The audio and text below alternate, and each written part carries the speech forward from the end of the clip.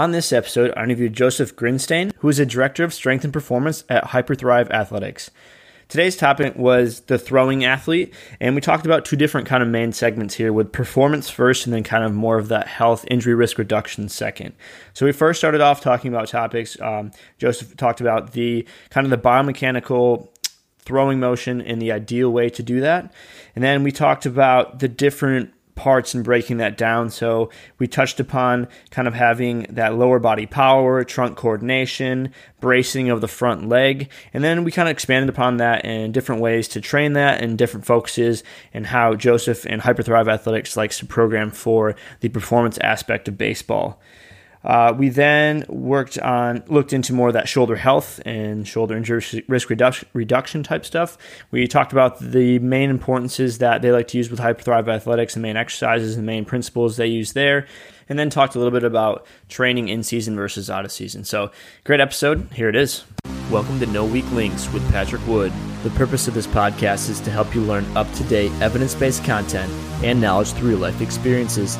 This podcast is perfect for athletes, strength and conditioning coaches, rehab professionals, or anyone in the sports performance or sports medicine industry. So please have a listen, and I hope you enjoy.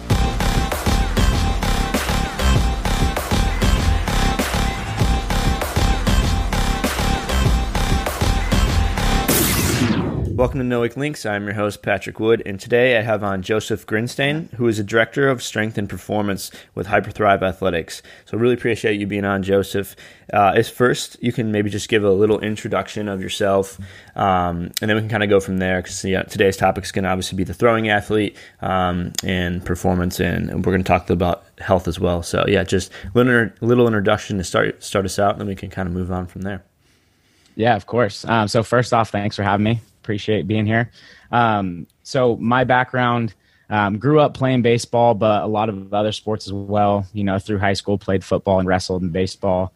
Then when I went to school, was kind of all over the place with what I wanted to do, but eventually found my way to kinesiology.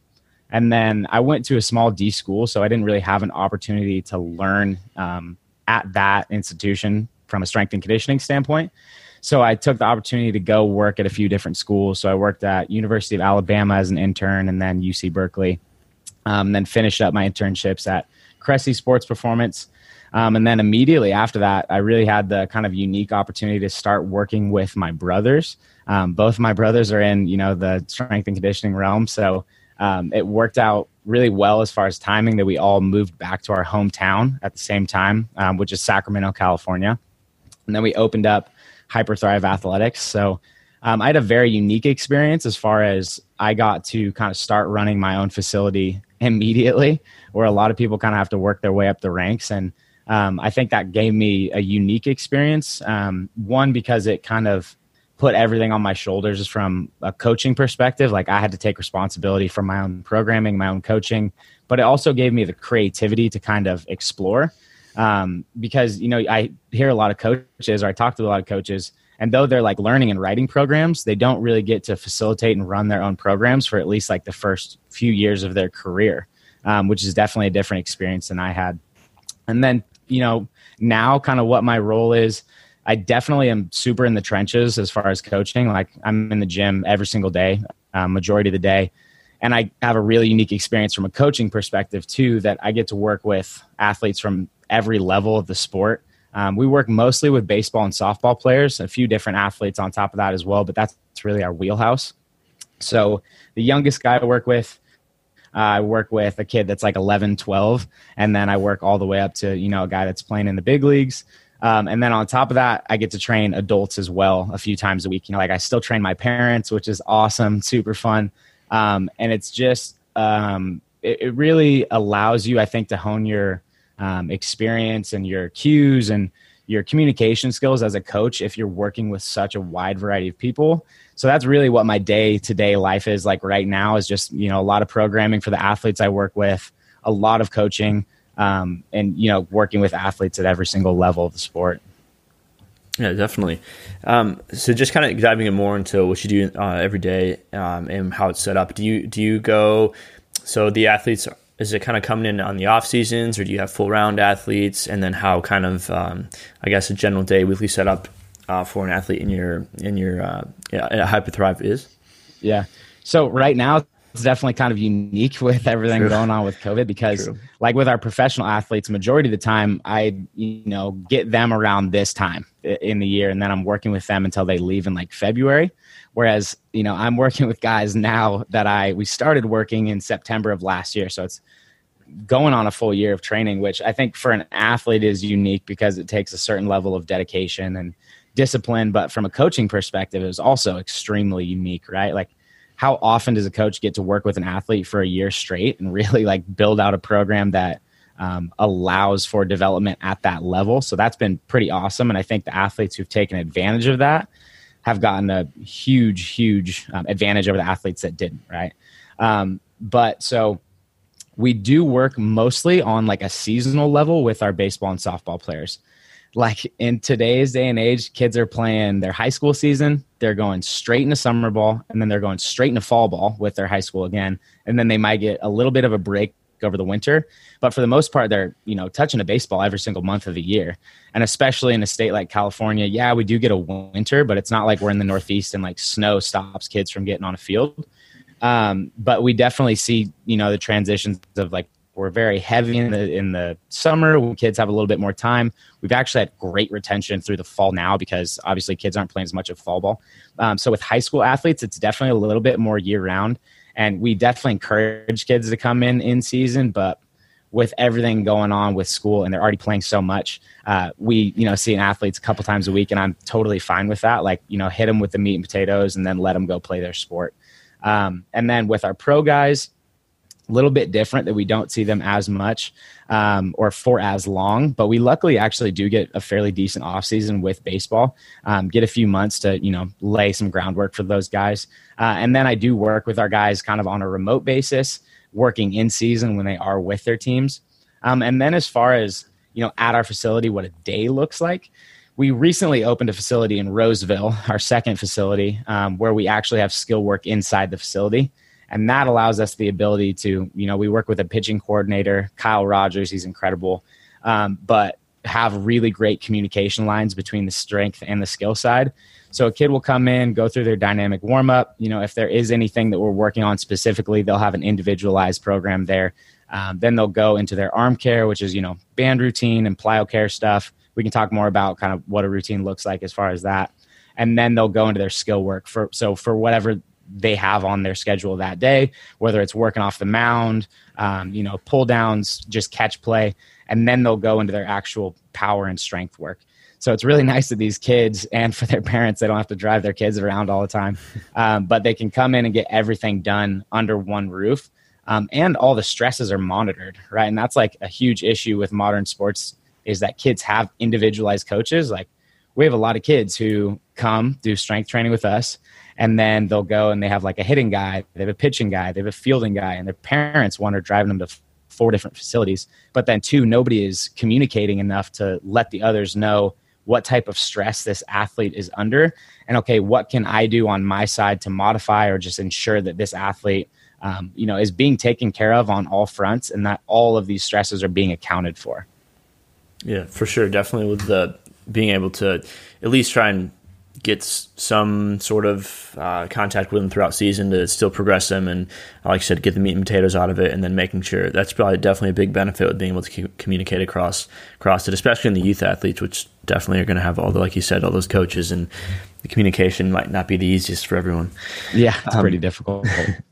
I guess so. Moving into, I guess we'll kind of break it up into 2 main segments, with performance first, and then kind of moving more towards in the health, injury, risk reduction side of things. So I guess the first thing we can maybe talk about is just the, I guess, quote unquote, ideal biomechanical type way you want to try and look at the throwing aspects from a strength and conditioning standpoint. Yeah. And I think you make a really good point. Like, let's look at it from, biomechanical efficiency perspective, but then also you can dive really deep into that. And then you realize, okay, well, what can I actually affect as a strength and conditioning coach? Right.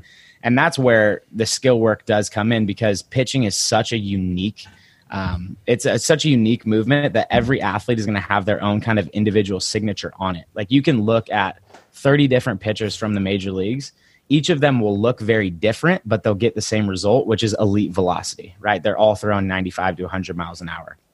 But what I like to do to kind of simplify it, I think there's two really good analogies that make it very easy to kind of break down what we're looking for and what we can affect as a strength and conditioning coach. So the first one I like to look at is just like the analogy of a whip, right? So when we look at somebody who's really good with a whip and you look at it in slow motion, you'll see that the most important part of a whip and the most important part of, a throwing mechanics, in my opinion, is sequencing, right? So when you look at a whip, the guy will put force into the whip and then he goes through like kind of a braking portion, and that creates deceleration of one unit, which creates acceleration of the other, right? So in order for the momentum to travel down that whip, there has to be a deceleration, right? And that's how it travels and sequences up the whip, because that momentum travels up.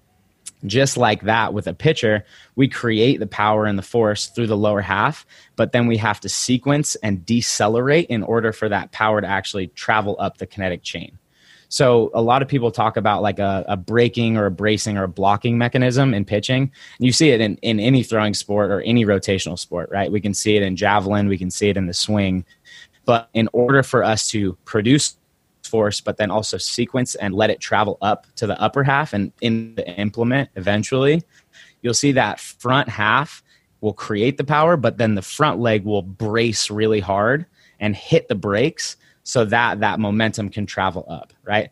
So as a pitcher, what that means is you have to be extremely stable, strong, and powerful in single leg movements, because we're going to travel down the mound, but then that front leg's going to hit the brakes really hard. You'll often see those guys go to full leg extension, right? They'll start with a soft bend in that front knee, and they'll hit the brakes so hard that they'll go to a full leg lockout, and that is what creates the force, or it basically forces the momentum to go up the upper half, right? So that's how I look at kind of the whip analogy, is the lower half has to be able to create the force, just like that person actually putting the force into the whip, but then it has to create a deceleration pattern in order for it to travel and sequence up.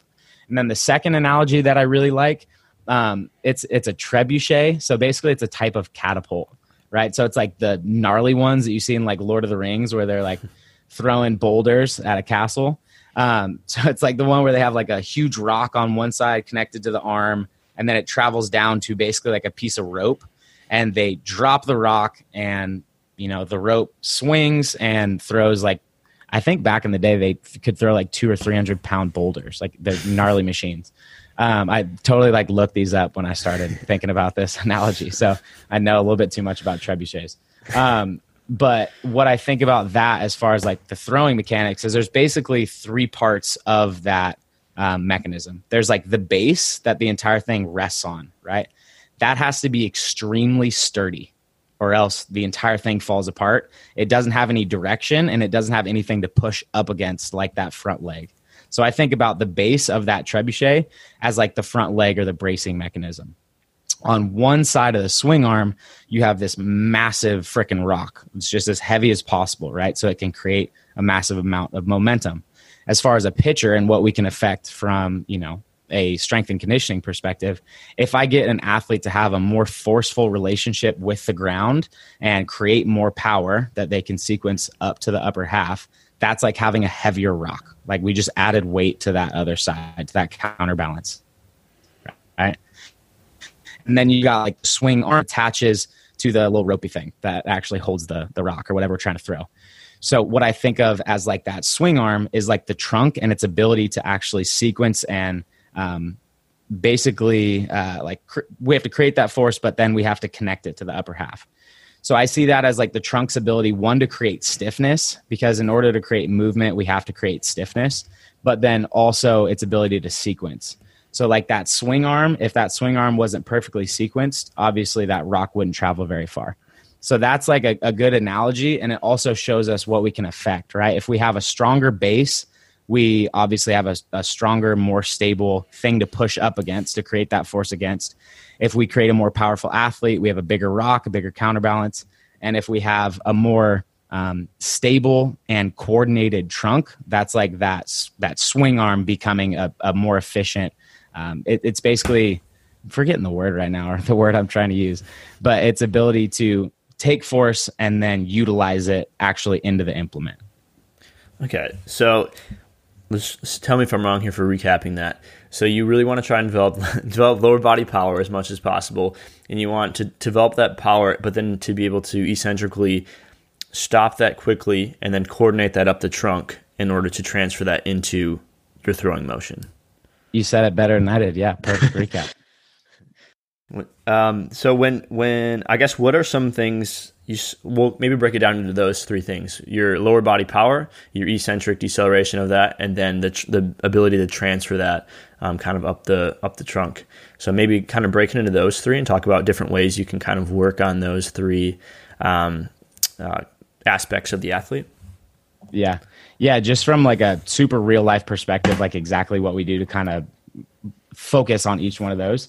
We're definitely like fans of just loading up heavy compound movements with athletes that obviously need to produce more force.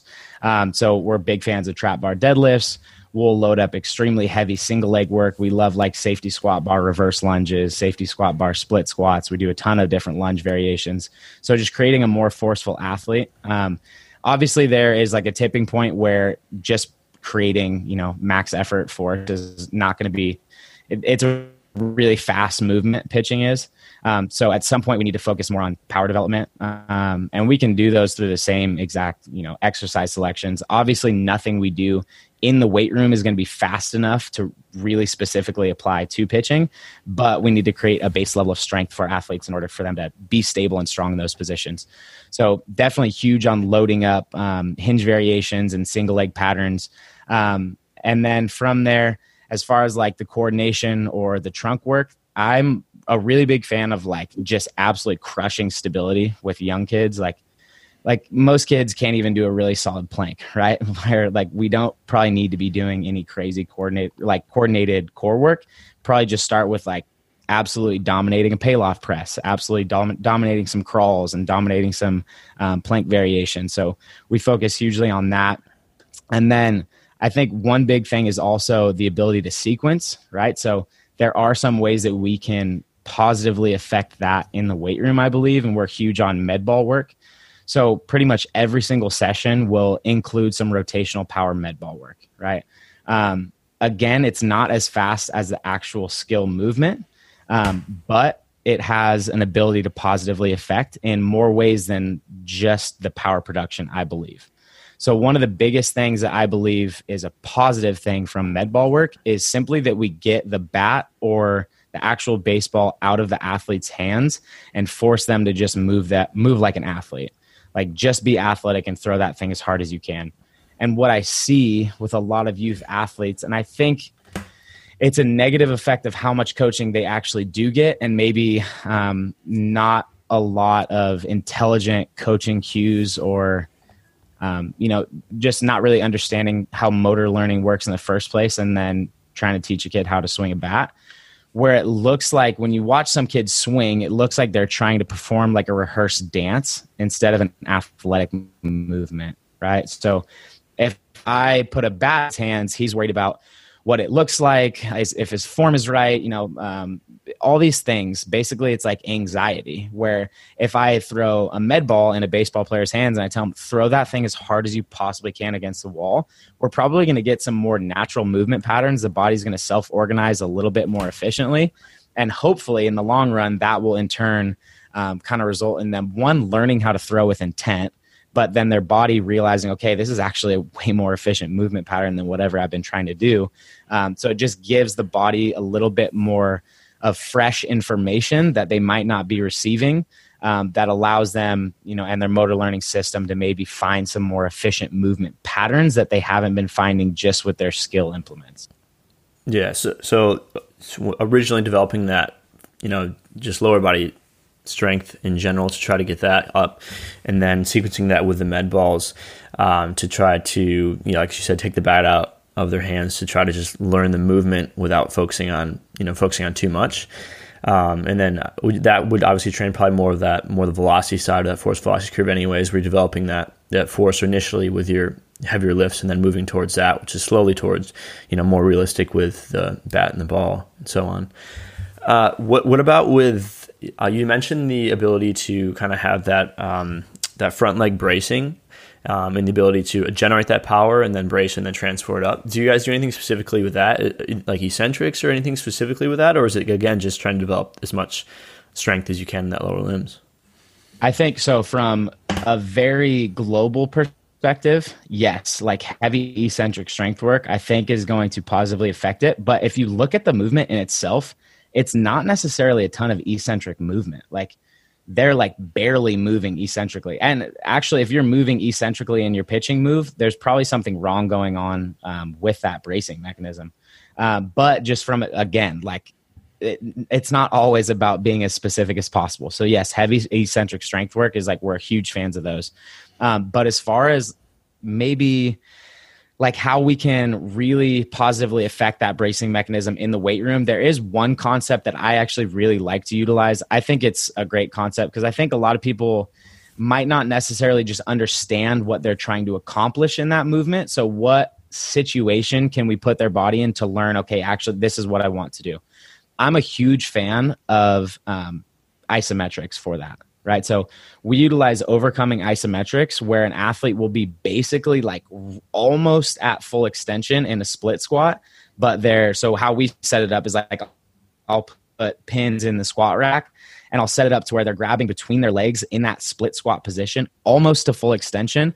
And I want them to drive the ground away as hard as they possibly can. Right.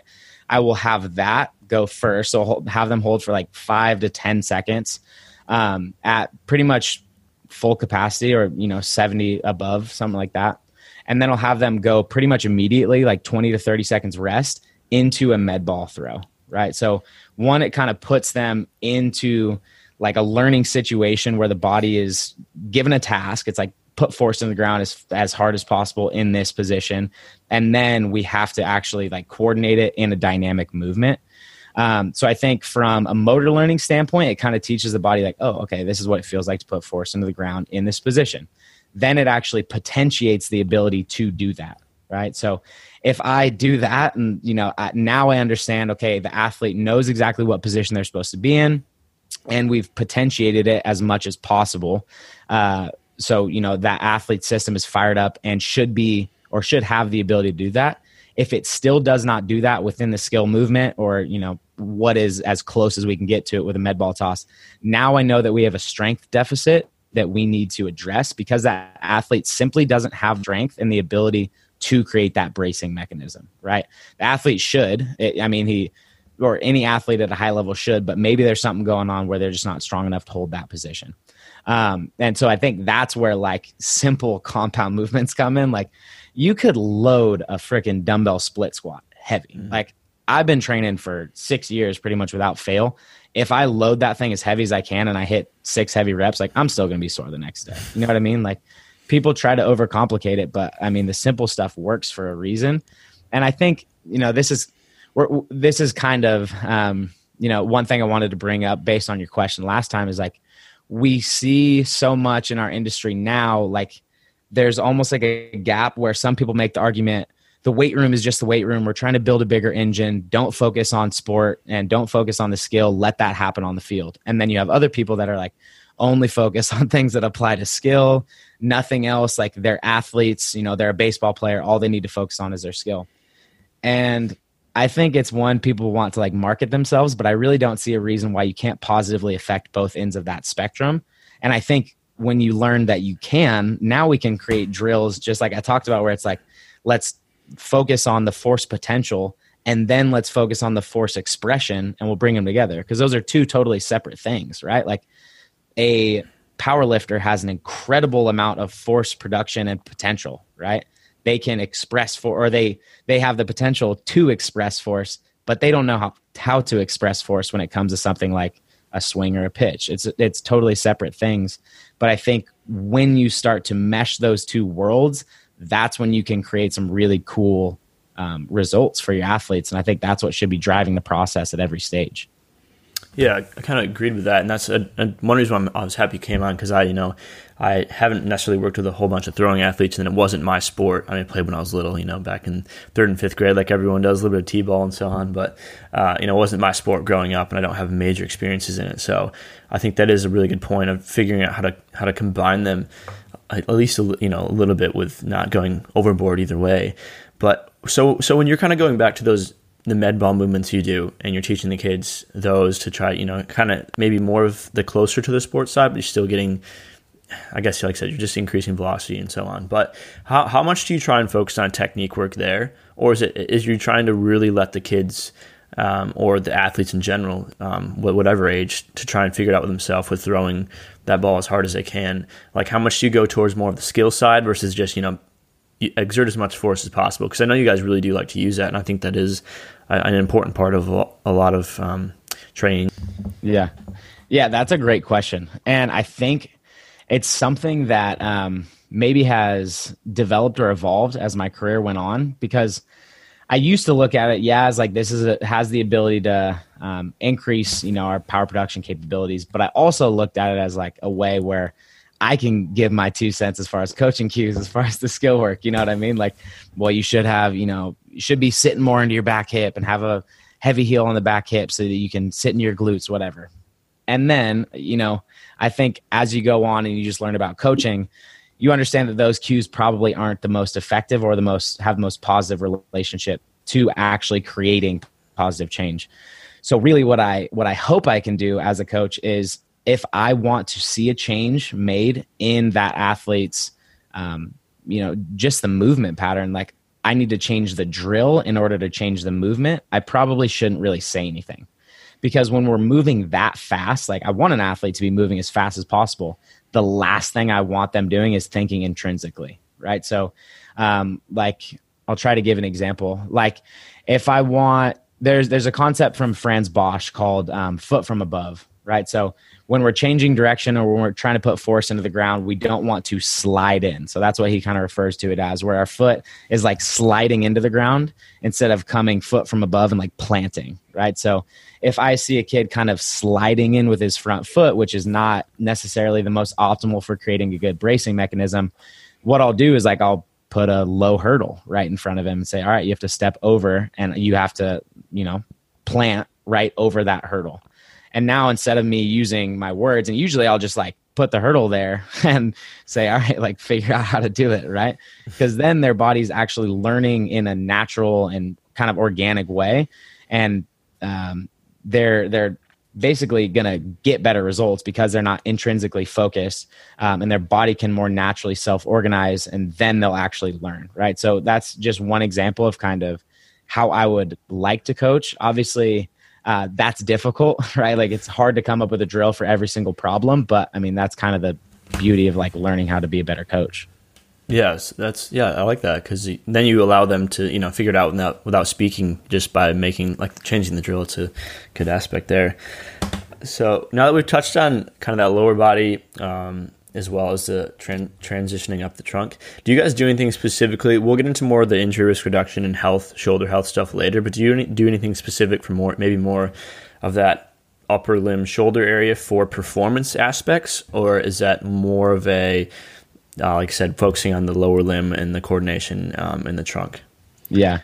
It was definitely, like back in the day, like in the 90s, like everybody told baseball players, like, you probably shouldn't bench at all, but if you do, like, don't go below 90 and all this. And I think like one good way to like make it very simple and put it in a different perspective is telling a baseball player that they shouldn't get stronger in their upper body because they have a higher chance of risk injury. Being a baseball player is like telling a sprinter that they shouldn't do any lower body work because they have a higher chance of pulling a hamstring. Like, yeah, you're a sprinter. You put a lot of force and power through your lower limbs. That automatically increases your risk of injury. And you're freaking moving fast, right? Like a baseball player moves really, really fast. So they are at more risk for an upper body, upper limb injury. That's because they're a baseball player. They take that risk as, part of the game. Now, it's my job as a strength and conditioning coach to make sure that their body is prepared to take the toll that the sport plays, right? So it would be super irresponsible of me to be like, well, we're not going to work it because you're a baseball player and that elbow is, how you make your money.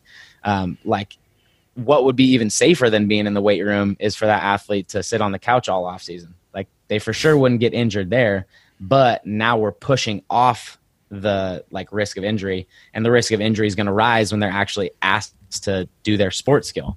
So we definitely do, a ton of upper body work, ton of row variations, both vertical and horizontal, ton of pressing variations, both vertical and horizontal. Obviously, the vertical will be dependent on how well that athlete can get into an overhead position. We're going to be smart with that. Like, we're going to use a landmine press majority of the time over having an athlete do a barbell overhead press. So just be smart with your exercise selection from that perspective. And then, as far as just to give an example, back work is extremely important. One, for a healthy and resilient shoulder, but two, our body is only going to allow us to create high velocity movements as long as it knows it can break those movements, right? Like, the best F1 drivers in the world are the guys that hit the brakes with the shortest amount of time before the turn, right? They're the best because they know that they can hit the brakes the latest and make it around that turn safely. So the best pitchers in the world are probably going to be the guys whose body knows, I can create this velocity for as long as possible because I know that my brakes are efficient enough to hit me and safely break it down at the end. So building a really strong freaking back, not only does it increase, your health and resiliency as an athlete, it can actually increase performance because your body's going to allow higher velocities to take place for longer because it knows it's safe. Yeah, okay. So I like the point you made with the sprinter, and you're obviously going to be strengthening legs as well. So I think that definitely is a good point. And still with the back, I mean, strengthening the upper body in general is definitely going to be really important, probably as well for throwing. For the mobility aspect, would you say you look at that more from a standpoint, whether we're talking thoracic or shoulder, do you look at that more of a standpoint of performance or more of a standpoint of kind of health in general, or is it just kind of an in-between aspect of that? Yeah, that's a good question. I would have to say both. That's kind of the only way to answer that. But a good way to think about kind of upper body mobility from a baseball perspective, or just from a throwing athlete perspective. When people think of the shoulder, if you ask any person on the street, where's your shoulder? They're going to point right here, right? So that's the glenohumeral joint is what people think of as the shoulder, 100 times out of 100. What a lot of people fail to realize is that thing is connected to your shoulder blade, to your scapula, right? And your scapula rests on your thorax, and your thorax is extremely dependent on your thoracic spine, which is extremely dependent on the spine in general. And, obviously our thorax is very dependent on what's going on at the pelvis. So now when we thought about shoulder mobility and somebody said, I've got a shoulder mobility issue, but they haven't looked globally at everything else that's going on, right? So there's a lot of things that affect down the chain what's going on actually at our shoulder. So specifically looking at kind of the T-spine from a baseball player perspective, the demands that the T-spine is placed, or the demands that are placed upon the T-spine when you're throwing, are incredible. Break down a slow motion video of a pitcher throwing, every single movement that the T-spine can do, it's going into extremes when we're pitching, right? We have to have extreme extension through the upper back. We have to have extreme rotation. If you look at a pitcher, when their foot plants, their upper body is still rotated completely at third base, right? Their lower half is completely rotated at home plate. And that's how we, create elastic power, is creating that stretch and creating that hip shoulder separation. And then from there, it has to actually deliver the arm. So the scapula has to deliver the arm at incredible speeds, the fastest thing in sports. And then from there, it has to deliver the arm through the follow through, right? So that scapula has to be able to move really, really efficiently along that shoulder blade, or now we're putting the glenohumeral joint at risk. So from a baseball player perspective, talking about strength and conditioning, one, you need to realize there's absolutely nothing we can do in the weight room that's going to match the speeds or the forces that are happening in that movement. But we have to try, right? Like that's our jobs. So when we're talking about shoulder health, obviously you're going to hear a lot of people talking about the rotator cuff, that holds the shoulder in a really solid position within the glenoid fossa, right? So that's important to just strengthen that. And we do that through internal and external rotation exercises, both manual, banded, with weights. We're going to, put a ton of variation and focus there. Where I think, and that's extremely focused on in baseball. I think people do a really good job of that pretty much across the board. Where I think is kind of missed is, strengthening and stabilizing the scapula and the muscles around it, but then also focus on, okay, can that scapula actually coordinate itself well, right? Like if you ask an athlete, hey, move your scapula for me, like take your scapula and move it in a big circle. Like I promise I try this with people all the time. Like in adult classes, people by 40 have completely lost the ability to do it. And a lot of times they didn't even know that thing could move. Like they have no idea it can move. But if you take somebody and try to teach them a shoulder car and try to get their shoulder blade to move, it's almost completely immobile. Baseball players are usually better about it, but it's a huge problem. Things that we love to do for that, one, like I like FRC stuff. I think cars are really effective in that way, just to get somebody to challenge them, to put them kind of in a movement problem that they have to create a solution for, that their body will learn, right? Through giving them that problem, their body will learn the solution. But then also I think kettlebell skill work has become a really big part of our program. And I think it has huge benefits. So by kettlebell skill work, I mean Turkish get-ups, the variations of those, kettlebell windmills, a lot of carries like waiter's walks, overhead carries, stuff like that. Because I think what's really unique about something like a kettlebell windmill is that the scapula basically is reacting to two different things. The scapula reacts to, one, what the thorax is doing and how it has to sit upon that. And then it has to react to, okay, where does the arm actually want to go, right? So if we look at like a kettlebell windmill, it has to react to those two things at the same time. It has to react to us actually getting into that hinge and rotational pattern where the thorax is changing positionings and it's extending and rotating. And then it has to deal with, oh shit, like that's a heavy kettlebell above my head. I probably should keep that right over the top of me or I'm going to get messed up.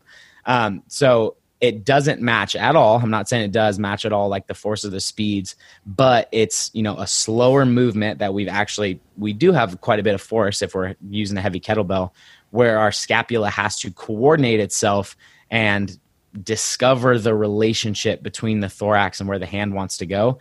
And I think that's a really good way to look at all movements when we're trying to teach a body or whatever it is. It's okay, what's the solution we want them to come to? Like the solution we want them to come to is we want their scapula to be more coordinated and to be able to deliver that hand and that arm more efficiently. Okay, let's give them a movement problem that will force them to come to that solution. And the drill teaches itself. I don't have to teach, right? Which the drill is a much better teacher than I ever will be. So you would, for like kind of the shoulder health side and even just, I guess, coordination of the shoulder in general. So like I said, both the performance and the health side, you would kind of give them movements to go through and maybe positions that in like overhead positions or uncomfortable positions, and have them try to figure out how to, I guess, keep it as quote unquote stable, I guess, or as move it as well as it possibly can. Is that kind of in general? Yeah, and obviously, like be smart about it. Don't give them, a person who has terrible overhead mobility, don't like give them a kettlebell and say, "Hey, carry this over your head." Make sure they have the prerequisite overhead mobility abilities. But then on top of that, yeah, I think we need to challenge athletes to coordinate overhead movement more efficiently. And I think things like a Turkish get-up or a half Turkish get-up, if you are lacking in overhead mobility, half Turkish get-up is not a fully overhead movement.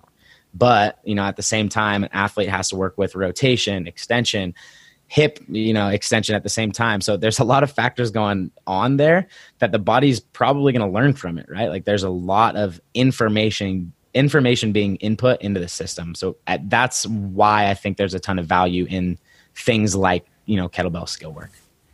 So do you, for other, I guess, shoulder health moves, do you focus a lot on overhead shoulder things, or what are other, I guess, do you have any other things specifically you like to use for that, or is it mainly, like you said, just kind of finding out different movements that will challenge him? Yeah, we definitely do a lot of overhead carries. I love the landmine press. I think you can load up a landmine press for an entire off season and someone probably wouldn't be stale on it.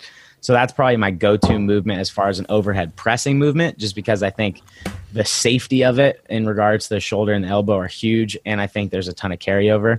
And we will progress that for a long time, right? We'll go like half kneeling press into split stance press, and then we'll actually almost do like, it's like, I hate calling it like an Olympic lifting variation, but we'll do like split jerks, like single arm split jerks with a landmine press. And I think that's like, decently high velocities and, high power outputs, but then also it forces the athlete to now, okay, how do we coordinate sequencing in the lower and the trunk, like lower half trunk, and then, eventually produce it into the upper body. So I hate saying it has like high carryover because you can never prove anything. But I think that has more carryover than, let's say like a barbell overhead press would to a sport like throwing a baseball or, any overhead throwing athlete. Mm-hmm. So when we talk about shoulder mobility and kind of working on those as well and the general movements you do for decreasing kind of injury risk there, what about how important do you prioritize the mobility of the hips for performance and injury risk reduction as well? With baseball, it's huge. I mean, like the ability to internally and externally rotate your hips is like, you don't see a lot of high-level baseball players. Well, actually, you do. You see a lot of high-level baseball players with pretty poor internal and external rotation. Their body just finds solutions outside of it, right? Like we had a pitcher that we worked with 2 years ago. Unfortunately, he had to move back to Florida. I loved working with him. His name's Jimmy Herget. But he had like femoral acetabular impingement on both sides, like horribly. Like dude had absolutely zero internal rotation on either side, right? And it was like painful. Like he absolutely was a guy that would not do any bilateral squats, like that would have been really bad for him. But he has still been, recorded on a radar gun at 101 miles an hour. Like that's elite, right? Like, so you can't really look at anybody and say, okay, well, you don't have internal rotation, so, you can't be an elite pitcher. His body just found solutions around it. He had an extremely short stride. He had kind of a 3/4 arm slot where he kind of dropped. And I think that actually allowed him to, utilize a little bit less rotation. But he was just a very short-strided, whippy dude, and his body worked through it. But obviously, we don't want somebody to. He had some, his bony presentation would not allow for internal external rotation in his hips. That's like a completely understandable thing, and we can work around that. But if someone has the ability to have better internal external rotation, we're going to try to work on it, right? So, like today, we had a kind of a lower CNS day. So we work on a high-low model, and today was like a lower recovery style day for us. Like today included in our, workout, like we had a tall kneeling hip car. So basically, PVC loaded, feet against the wall in a tall kneeling position, and basically like a really controlled hurdle step over and then back. And we'll also do a ton of like 90-90 hip switches. So anything where I can increase the athlete's ability to find true internal and external rotation. And I think that's kind of botched in 90-90 hip switches a lot, where the athlete is just rotating their body back and forth and like smashing their knees from side to side. Like on those, we want to actually force the athlete like to understand what internal rotation and external rotation feel like. Because a lot of times people don't really know what that feels like to actually like spin your femur, right? Like what it feels like to rotate within the hip socket. So that's massively important. But then it's also just loading people in a variety of movement patterns, right? Like we're going to do lunges of all kinds. We're going to do lateral lunges of all kinds. So giving them a level of movement variability that will kind of force internal, external rotation, not excessive, right? But allow them to kind of dominate different positions so that their body, like we've kind of been, it's been coming up again and again, but it's like provide the situation for the body to learn and then allow the body to learn through that instead of trying to teach yourself. So kind of building upon that, do you do things as you would with the shoulder where you try to put them in movements that are, I guess maybe not the most comfortable and have to figure out ways? So maybe like an overstrided lunge and kind of slightly load up on that or anything along those sorts? Or is it mostly kind of moving through like more of the different movements that you mentioned and then working on just general strength? Yeah. I would say kind of, I guess from an upper body perspective, one thing I would say is like, especially when it comes to kind of making sure that it applies to skill, we're going to throw athletes into a position where they have to throw from different positions, right? And I think that's going to have more application than it would like, throw on like a chaos band overhead carry, which I think, that may have some application too. But for it to apply to the sport, I think because when we look at a baseball player and there's actual skill work, there's not a ton of variability, right? Like the arm slot is the arm slot is the arm slot, especially even when you see a guy who's like, a sidearm pitcher and drops their trunk, 45 degrees, that arm slot is always going to be the same. And that's, just because the actual musculature in our arm, this is where it produces the most force. This is the most advantageous position for the muscles that are working to produce velocity. So when you see a kid getting super extended, it's usually a result of like a coaching cue and not actually because their body's figuring out the most efficient thing to do.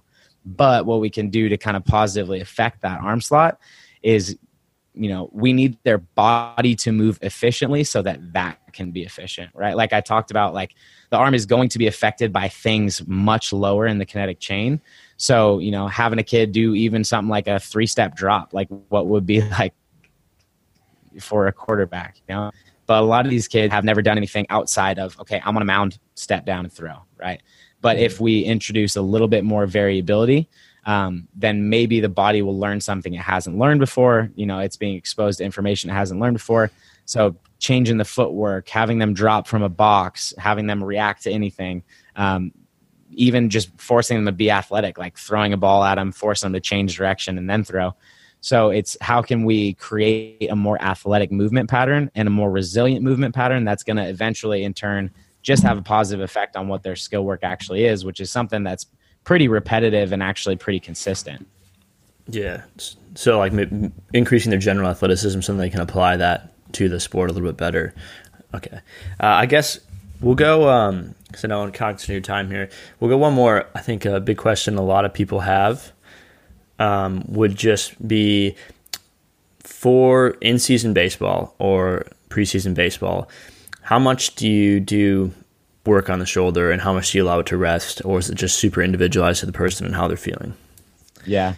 I think when it comes to in-season, I think with any sport, but specifically with baseball, because it's such a repetitive sport and it's such a one-sided sport, like we're doing everything on one side, it's very unique in that way. I think we need to look at what they're already being provided in that actual skill work and just fill up the buckets that they're not being provided, right? So like you said, that shoulder is taking a lot of stress. One example that we really need to keep an eye on when we're in season, almost every single baseball player is going to lose internal rotation as the season goes on. They're going to gain external rotation, right? Or it can be the other way around as well. Basically, they're going to just lose or be limited in rotation in their shoulder during that season.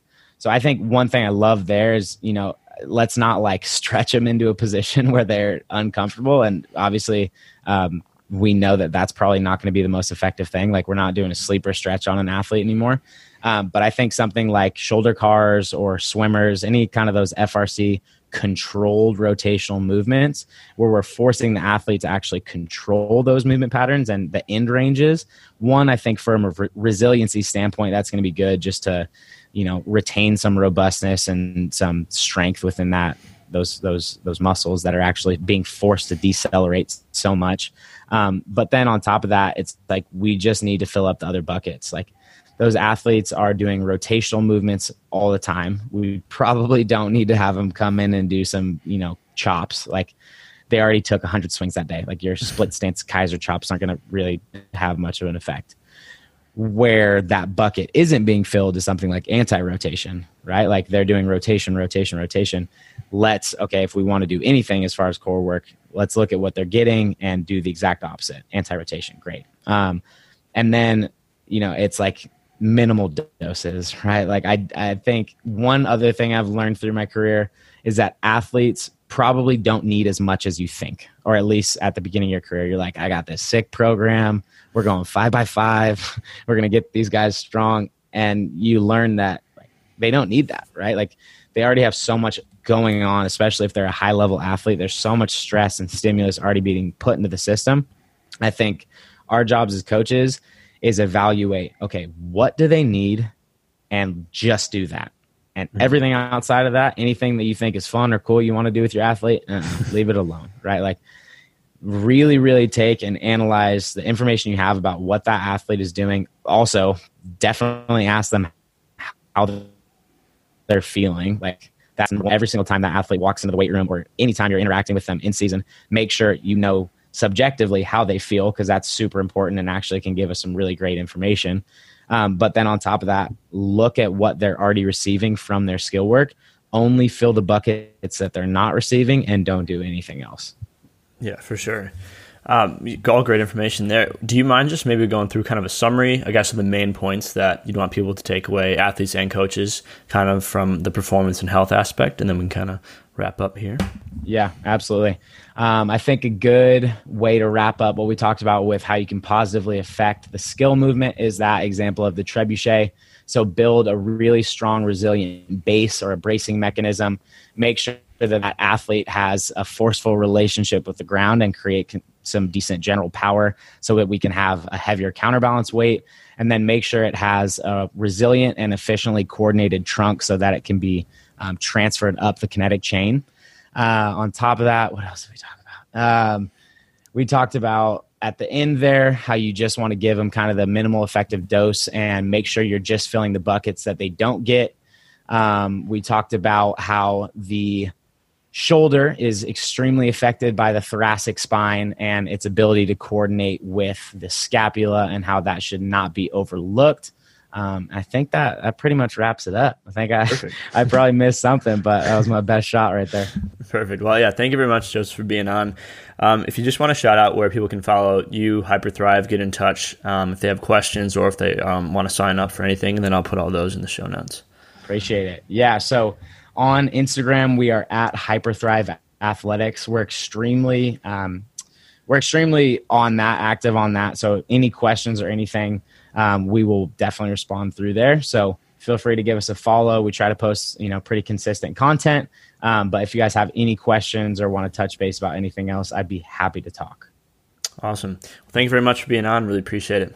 Yeah, it was a pleasure. Thanks for having me. Thank you for listening to No Weak Links. If you've enjoyed the show and would be able to leave a 5-star review on iTunes, that would be much appreciated as it would help the show reach more people. I also provide free strength and conditioning and injury and rehabilitation content on Instagram at Coach Patrick Wood, on Facebook at Coach Patrick Wood, on Twitter at Coach Patty Wood, and on my website www.patrick-wood.com. All of this can be found in the show notes. Thank you for listening.